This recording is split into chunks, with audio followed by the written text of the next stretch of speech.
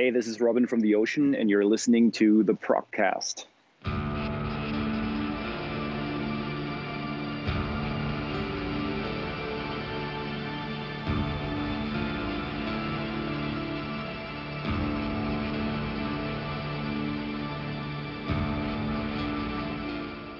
Welcome back to yet another episode of the Progcast, and it's also the second episode this week. There's so much going on in the prog world, so many important new albums coming out, and today is the release day of the new, long-awaited album from the Ocean Collective, and it's actually the second part of their where do I have the album name? The long album name here. Phanerozoic concept, Phanerozoic II, Mesozoic and Cenozoic. And with me for this episode, calling from his well-deserved holidays is founding member Robin. And I'm super excited to have him here on the show. Hi, Robin. How are you doing? I'm fine. I was actually last night. I was at a big show, at the first big show after lockdown here in Munich, and it was Ginger and Ghost, Iris from Denmark, and Arius. So it was actually all in all the fourth show I think I saw after lockdown, but it was the first from a big international band. The other shows were smaller shows from local bands. So yeah, it's great to see live music coming back slowly but surely, at least here in Germany. Was that at limited capacity, out of curiosity? Yes, of course. So you played the backstage venue in Munich probably a lot of times. So the shows from the small local bands were actually in the Werk, in the biggest venue, which usually has a capacity of 1,200 around, and now with this seated limited capacity, it's 200. But they have a new outdoor area with a kind of tent ceiling.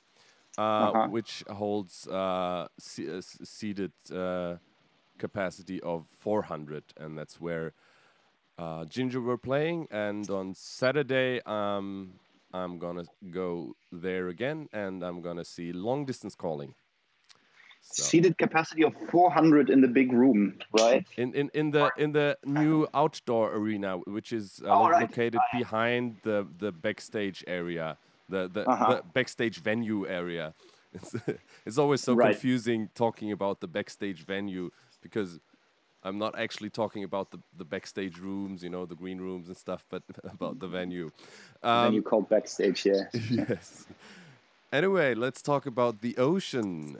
You guys have a new album out now, and as I said, it has another long and complicated name, Phanerozoic II, Mesozoic, Cenozoic, and it is, of course, the second part of the Phanerozoic concept. And the first part was released in 2018, and it is actually those two parts. They kind of they are picking off where you left off. More or less after the 2007 album Precambrian. Then you had the two heliocentric and anthropocentric albums, which dealt with another subject, and of course the Pelagial album in 2013. But now you came back to your paleontologic roots, so to speak, with the new album, with the two Phanerozoic albums.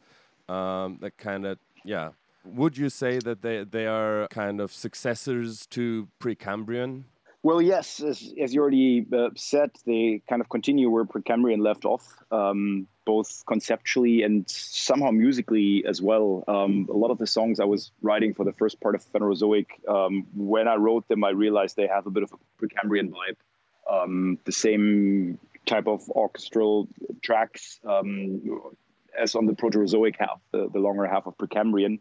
And so that was what initially, even put it back in my mind that there is still a void to fill between Precambrian and heliocentric, both musically and conceptually. Musically, heliocentric was a new beginning for us somehow as a band. It was the first record with Loic on vocals. Yes. It was the first record with predominantly clean vocals in general, which a lot of people had a problem with back then. So it was really like a new start of the band, and also a lot of older members quit at that time, and we had this Swiss people coming into the band. So it was quite a ways from where we left off with Precambrian musically. And so musically, we wanted to make a record that bridges kind of like this gap between Precambrian and heliocentric.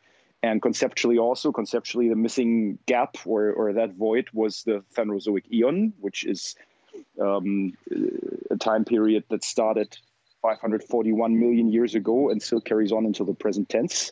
Heliocentric kind of started where humanity came in, so at the very end of the Phanerozoic, basically. So there was also this conceptual gap between those records, and that's why we decided some 12 years after the release of Precambrian to go back and make another record that kind of continues where we let it rest back then. Yeah. And that's what these two albums are. And musically, Phanerozoic I, like I said, has a bit of that Precambrian vibe. But throughout the course of the record, and then especially with Phanerozoic II, it develops into a very different direction. And it doesn't really conclude with where heliocentric starts, but actually maybe it does. We haven't really tried it yet. It would be interesting to really put all these records in a succession now and see how it feels to play Firmament, the first track of heliocentric, after Holocene, the last track of Phanerozoic II. That's how it was meant to be. And maybe one day we will play a long 6-hour show where we play all these records in one go. Maybe not. that sounds like something curated especially for Roadburn Festival or something like that. That could work within such a context, yes. Yeah, I actually discovered the ocean with heliocentric. And it was fortunate for me because I was still not that into the more extreme side of metal in general. So I actually did see you guys playing at the backstage venue with all those years ago with Opeth. Oh wow! So that was still with the two old singers, so to speak. Yep. And that was in 2008, actually, if I'm not mistaken, 2008 or 2009. That could be. That was like where I was fresh in Munich. I just moved to Munich, and it was at that time. Opeth was kind of the only band with growls I would really dig, and actually in 2016 was kind of the turning point for me personally. So I actually with a band that's more or less connected with the ocean, because you guys are gonna tour together. Hypnose was my gateway drug to more extreme stuff, and great band. Yeah, absolutely. So the second time I saw you guys live was with Pelagial, actually, at the Prog Power Festival, where you played an instrumental show. And the very first time I got to see you guys with Loic then was actually with Lepres last year only. So it's been almost 10 years after Heliocentric was and Anthropocentric were released that I finally got to see you guys with Loic. Right. And hopefully, of course, next year again, you guys have a massive tour booked and announced. So fingers crossed that will go forward as well. How are you Yep. feeling about this in these uncertain times? Well, obviously, everything is very much in the limbo right now. But we kind of knew that when we announced the tour. The tour has been booked for a long time, and we decided to put tickets on sale and announce it, knowing that we have to assess the situation as it develops over the course of the coming weeks and months. And at this stage, I have to say it's quite likely that the tour will have to be postponed. The problem is just that although there's these limited capacity shows, starting to happen, as you mentioned earlier, in Germany and in some other European countries as well, for a lot of venues that don't have government funding, it's just not financially feasible to only be allowed to sell half of the tickets. And we still have the same costs with our bus and everything, so we can't accept lower fees either. So it's questionable. And if only it's a tour of 30 dates, if like 5 or 10 shows cannot happen or can only happen at limited capacity and thus won't be financially viable anymore, then that will affect the whole tour. So there's a big risk of it being postponed. But for the moment, we're still confident. We're still crossing our fingers that most venues on the tour will find a solution. And at least in Germany, it looks promising. I spoke to our German agent today, and I know that Leipzig want to do the show. I know that Hamburg wants to do the show. And Festsaal in Berlin also has a limited capacity setup. So I can't really say right now. I'm crossing my fingers it will work out. If not, then we have a backup routing in place already for June. All right. Pretty much the exact same cities in the same order. I really don't know how our agent managed to pull that off because crazy. everything is getting postponed now, and next year is going to be an absolute clusterfuck of hundreds of bands wanting to release albums and tour all at the same time. But yep, he made it work. So we have this backup routing in place. So in case January doesn't happen, then the same tour with the same bands in the same cities will happen in June, and tickets will remain valid until then. So sooner or later, we will be able to tour with the record. That's awesome. That sounds promising. It's always good to have a backup plan in your pocket, right? Yes, that's absolutely necessary in these days and age. Actually, talking once more about Ginger and their tour, their small tour they did. It was the last gig last night here in Munich. They also played 2 shows in Switzerland, and apparently there they didn't have any distancing measures in place or something. So it was very very interesting. But as you said, it's nothing is for certain in these times, and we just have to wait and see and keep our fingers crossed. Exactly. That's all we can do anyways. I'm definitely looking forward to that tour. As I mentioned earlier, I'm a huge fan of Hypnose as well. And it's gonna be the first the Ocean headlining show for me since a long time, since the Pelagial show at Prog Power, which was also quite special as it was the instrumental gig with Pelagial. Oh yeah, I remember that. Very very epic. But let's go back to the new album and dig a little bit into that. I think I read that you guys actually already recorded the drums for Phanerozoic II with at the same time as you were recording them for Phanerozoic I. Is that correct? That's right. We recorded drums for both records in Iceland in early 2018. And by that time, all the material for both records was already written. And not entirely finalized, but I'd say about 90% written. So we tracked drums for both records together. Then we focused on finishing the first part first, which took us a couple of months. And then the album was released, the first album in late 2018. And then all of 2019, we've been on tour. We had a pretty intense year there, starting off in India, Australia, and New Zealand. Then we did a European tour, then European summer festivals. Then we did a tour of Russia, went to places like Kazakhstan, Armenia, and Georgia for the first time, and then Japan. And then we did this tour with Leprous that we already spoke about. Yes. And so we barely had time to finish the second part. Drums were already tracked, but we still had to record guitars, vocals, and a lot of other extra instruments. And we kind of made that work in between these tours, but it was a bit of a patchwork because there was just not much time last year. So yeah, somehow I'm not complaining about being home this year, to be honest, for a while. You know, it feels good to have a break because last year was really intense, and it gave us some time to focus on some other projects that we just never had the time to do, really. And so we're taking a lot of positive things out of all the bullshit that's been happening this year, actually. That's great. Yeah, now that you mention it, actually, I remember that I saw you guys last year at Summer Breeze Festival, but you know, such a huge festival. There's so many bands that you see. Right. So it kind of slipped my mind, but that was a quite hectic day for me, running around getting interviews with Joel from Soen, and then running over from your show to see. I think Lepers was playing. They were also playing. They were last on the main stage. Yep. Yeah, exactly. Right. You just mentioned the recording process that was a little bit scattered between all those tours.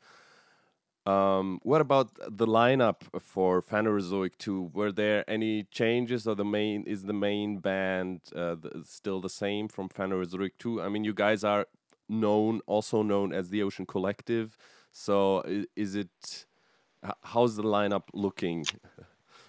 It's still the same. Yes, it has been the same for the past 5 years, more or less, and it's completely stable now. The core of the band is fixed. There is no more collective in the core members that are on stage, but we still have a lot of people around the band that are very important for what we do that you won't always necessarily see on stage. Like, for example, of course, our crew, our lighting guy, Sean Willikins, who really knows the songs in and out and plays keyboard on the lighting desk. So he's kind of like an offstage band member. Our sound guy as well, Craig Murray, who does all of videos. Also the 2 Phanerozoic video clips that we've already released. And Martin Quamme, who did the artwork ever since Precambrian for us. And all these people, they are part of this larger pool of artists and contributors that we refer to as the collective. But it doesn't really mean that within the band we have rotating members. We also have a lot of extra musicians that we continue to work with. Thomas Liljedal, for example, is the 4th time that he appears on one of our records. Our cello player Dalai, that we've been doing a lot of tours with, but she's not a fixed band member. So there's all these people that are associated with the band and quite important for what we do artistically. And that is what the collective term refers to mostly. The core band lineup is fixed and has been for a while. And that's very good because, we're just all really good friends and have a lot of respect for each other and what we do as musicians and as people. And that's really important. And I think there was definitely some difficult times between us in the past, especially between Loic and me. But we've all overcome that, and right now we just really appreciate being in this band and everything that it does for us, and that it allows us to travel to amazing places and get paid for playing shows, which is the greatest thing in the world. And I think it's also a matter of growing up and realizing that it's sometimes important to take a step back rather than to always fight your interest through. And I think we have all learned that, and that's why the spirit in the band is now better than ever. It's a really strong lineup, and we're all really good friends, and that is the most important thing after all. That sounds great. That sounds like I want to be in this band with you. But you mentioned a lot of guest musicians or contributing musicians. What kind of instruments did you add to the normal rock lineup, so to speak? For Phanerozoic II, right in the opening track, Triassic, there are some very weird instruments that we recorded in Armenia last year on tour with a traditional flutes and woodwinds player that we met in Yerevan, where we spent a week. And that was a really cool experience. The song has a bit of an oriental vibe anyways, so we've been wanting to record like a weird instrument over it. And we tried with a saf player, which is like a Turkish type of sitar in Berlin. but it wasn't really working out. It didn't really fit so well, and in the end, we decided to discard it. And then when we got to Armenia, I was talking to our promoter over there, about traditional Armenian music, and he happened to know this guy. And he came to our gig in Yerevan just an hour before Doors, between soundcheck and Doors. And we initially just wanted to test the waters and have him improvise over this part a little bit. But it turned out to be so awesome, and he really knew exactly what we were looking for, that we ended up recording the final takes for that song there in Yerevan between soundcheck and Doors. That's what ended up on the records. Actually, a couple of different takes. There's different takes that you hear on the instrumental version as on the vocal version. Because some of these parts were colliding with the vocals that we had over the parts, so we could bring more of those in on the instrumental version. But on the vocal version, you also hear those flutes all across the song. That sounds so that was one thing. That sounds very intriguing. Really... so I'm definitely gonna check out the instrumental version once it's out, as I just have the version with vocals as a promo pre-listening here. Sorry for interrupting. I just wanted to say I think it's definitely worth to check out the instrumental versions, as they're always super interesting. And the cool thing is that you always get them from the ocean, like as a standard. Right. We decided to release our records as parallel instrumental versions a couple of years ago already. I think it's always just an interesting different perspective on the music, because as soon as you take the vocals away, you will realize a lot of things that you otherwise just wouldn't pay attention to. That's just because our listening conditions are so much programmed on paying attention to the lead vocals that, as soon as you take them away, you will realize a whole bunch of other things that are there in the music, but you just wouldn't notice.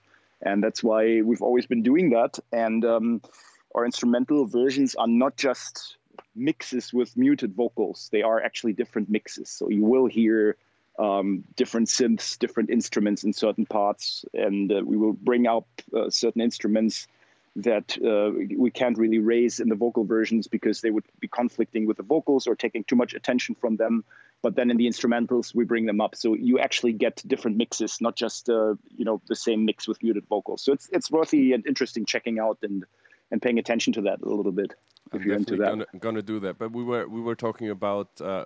I interrupted you there. We were talking about the added instruments that are on Phanerozoic II, and you started out with the Armenian guy playing these woodwinds. What else can we hear? Let me think. There's lots of brass on Jurassic Cretaceous that we already recorded in the same session as the brass for Phanerozoic I.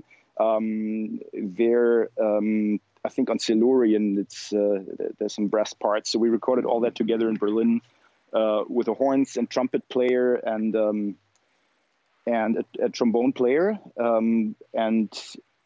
I think that's the only track on the second part of the record where you hear that Jurassic Cretaceous, the first half of Jurassic. Other than that, lots of analog synths. It's our guy Peter, who's been a band member since Phanerozoic I.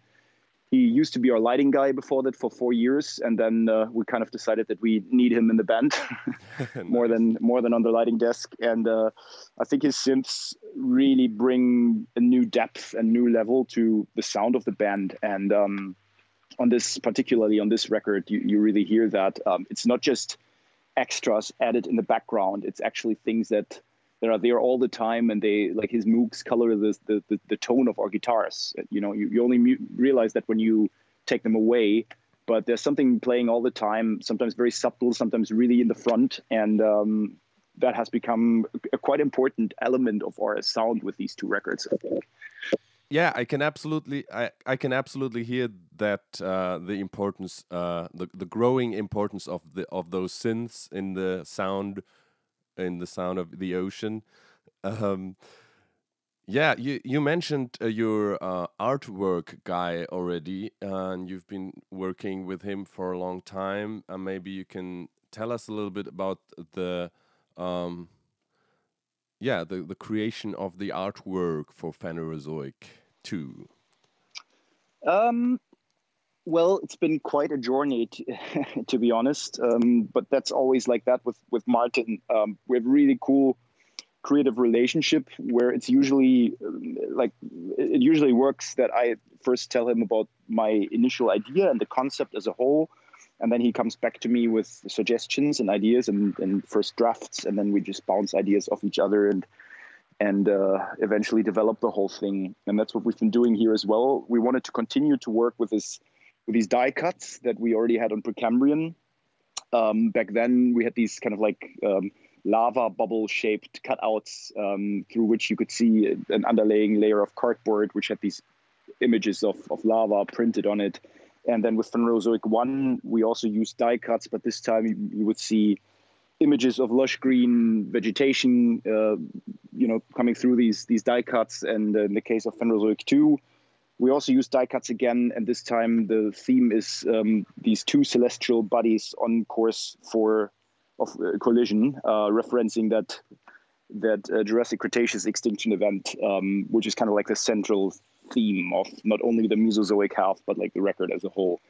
So that was the starting point. We wanted to work with those die cuts again, and here, yeah, we've kind of approached it in a very basic way. We wanted to have like a really iconic type of logo this time, something that you can reduce to just one color and print and get tattooed and have just like a really recognizable element. And that is the result of that is the most simple thing. It's basically just like two circles, like a large and a small one,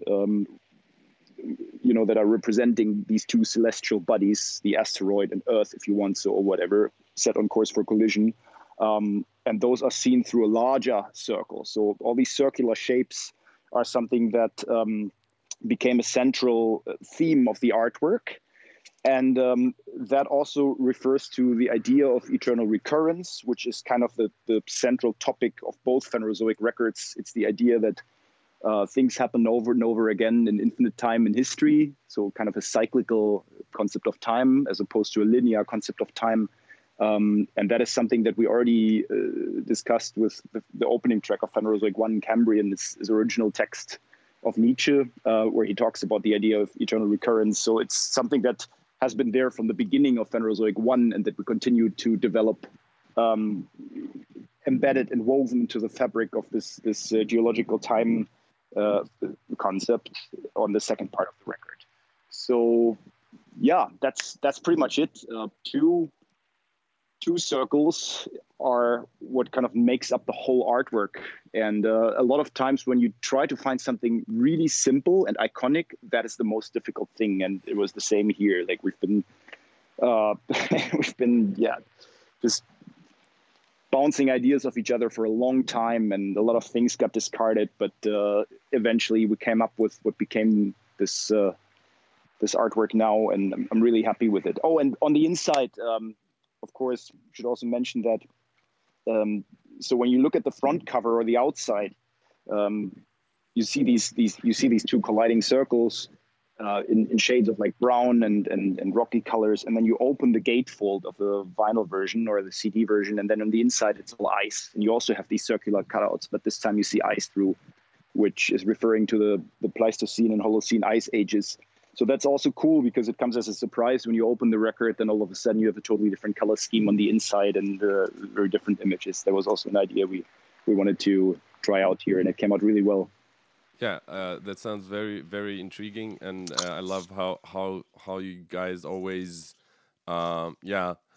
extend the concept to the artwork and the whole package. And the Ocean is also known for expanding their concepts to the artwork, and always you guys always have these super awesome vinyl editions.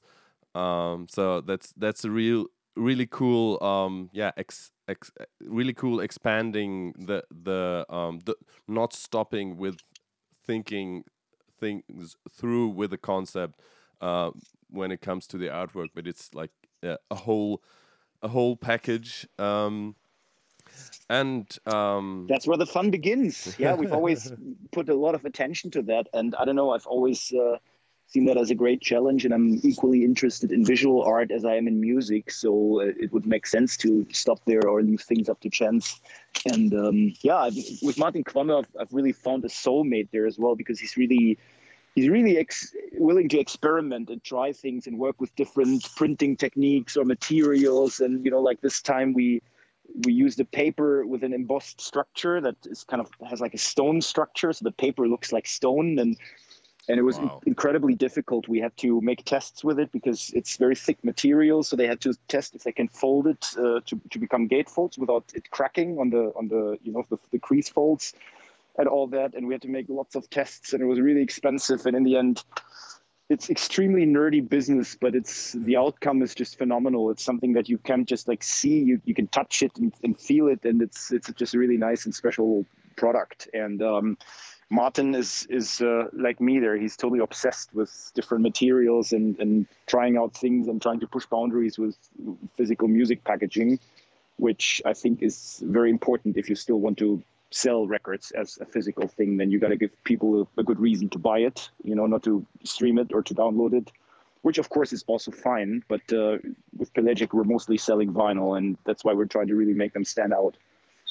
You just mentioned very nerdy business. Speaking of nerdy business, actually a couple of days ago there was a very different news item releasing through your channels, and that was the news that New Fossil was named after the band, The Ocean. That's right. You want to tell us quickly how this happened? It happened because two scientists from Luxembourg that are huge fans of the band have decided to give us that honor and to name a newly discovered fossil species after us, after the band. It's a brittle star from the Pliocene era, so from the Cenozoic, basically, second part of the record, and they found it in deep sea sediments and realized that it was a new species unknown to science. And because they love the band and because we always have these paleontological album concepts and themes, they decided to name the species or this new fossil species after us. And that's, of course, really cool. And we made a little video about it and posted it yesterday. And I'm very happy about this extremely nerdy business, as you call it. I would say with a history like yours with those records, it was only a matter of time that somebody would name something after you. Right.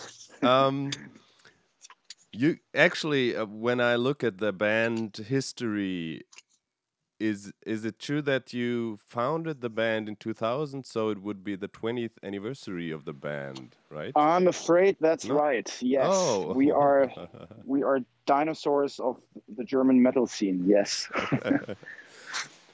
So what we are doing with the Progcast is that we always compile a companion playlist, and of course I will put the singles from the new album in there, but we also always put kind of like a best of on top of it, so that people who are new to the band can kind of discover the band in reverse chronological order.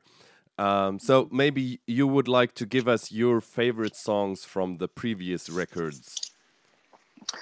Oof, like any record, any Ocean record, or what's the deal? Yes. Oof, okay. Well, let's see. Okay, there should probably be a track of heliocentric in it. Let it be Firmament then. There should be a track of anthropocentric in it. Let it be something completely different. Wille zum Untergang. There should be a Precambrian track in it. Let's make that Orosirian, For the Great Blue Cold Now Reigns. There should be an Aeolian track in it. Killing the Flies. Okay. And then, of course, a Pelagial track. Let's do Let Them Believe. And maybe another one. Maybe The second track, the real opening track, Mesopelagic, Into the Uncanny. And then of Phanerozoic I, let's do Cambrian and Permian, the Great Dying. That's probably way more than you need anyways, right? No, that's fine. I mean, it's a prog playlist. It can be a little longer. And on top of that, to finish off our nice conversation here, I always love to ask my interview guests about their listening, what they are listening to right now, and we call this section "What's in Your Walkman." So, do you have any recommendations that any songs that you've been listening to a lot in the last days or weeks? Oof, a lot, but I have to look into my Spotify playlist. You still there? Yes. Okay.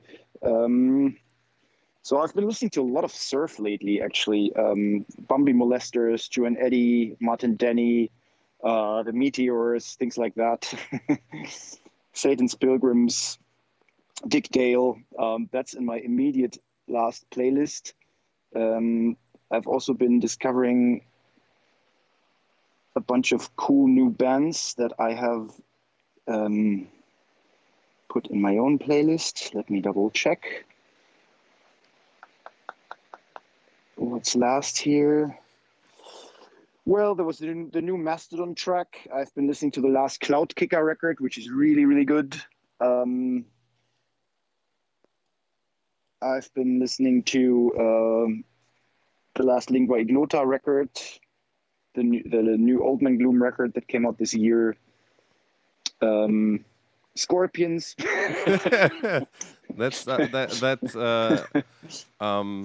playlist. Cluster. Playlist is quickly becoming very, very eclectic. It is. But also been listening to lots of crowd the last couple of weeks. So Cluster, Faust. Tangerine Dream. Nice. You know, I've been digging a bit into this, like this band Nectar, into this old 60s German crowd scene. There's lots of interesting things. Oh, and the new Motorcycle record, which is absolutely spectacular, I think. Really, really good. Right. I totally forgot that they have a new record out. I will check that out. Just and late in the evening, lots of Lustmord.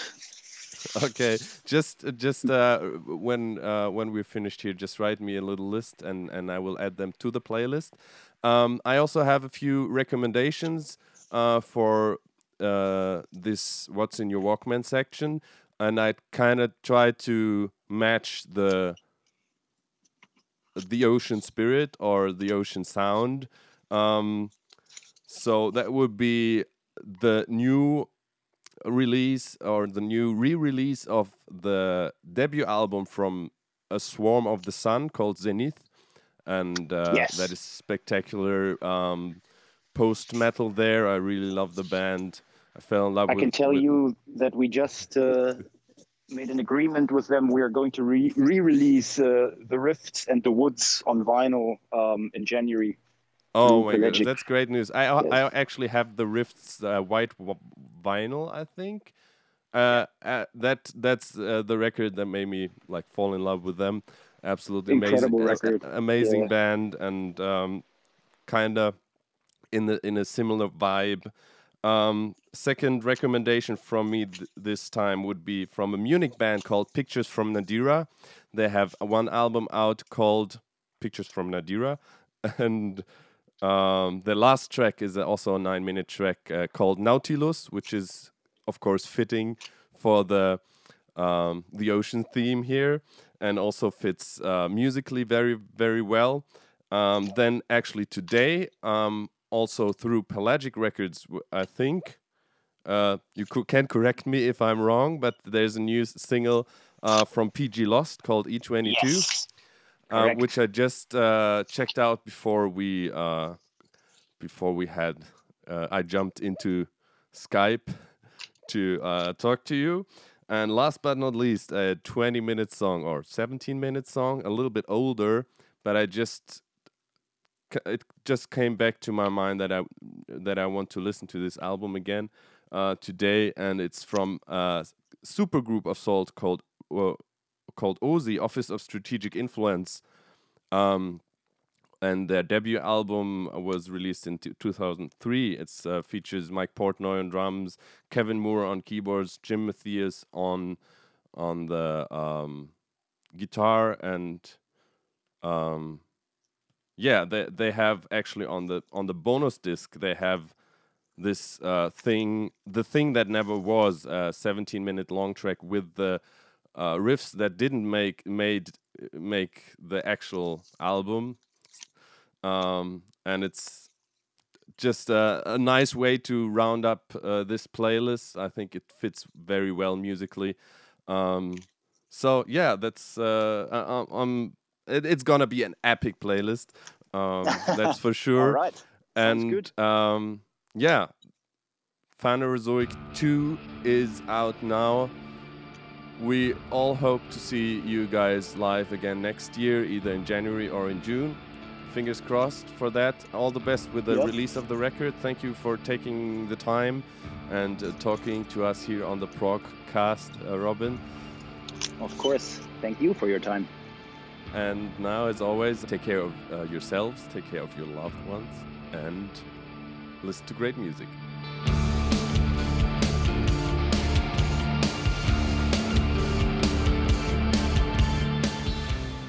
The Progcast is a production of Stuas Media and is presented by the Prog Space. It is produced by Randy M. Salo, Janine Stengel-Lewis, Blake Lewis, Kai Metzner, and Dario Albrecht. Our theme music is by This Is Not an Elephant.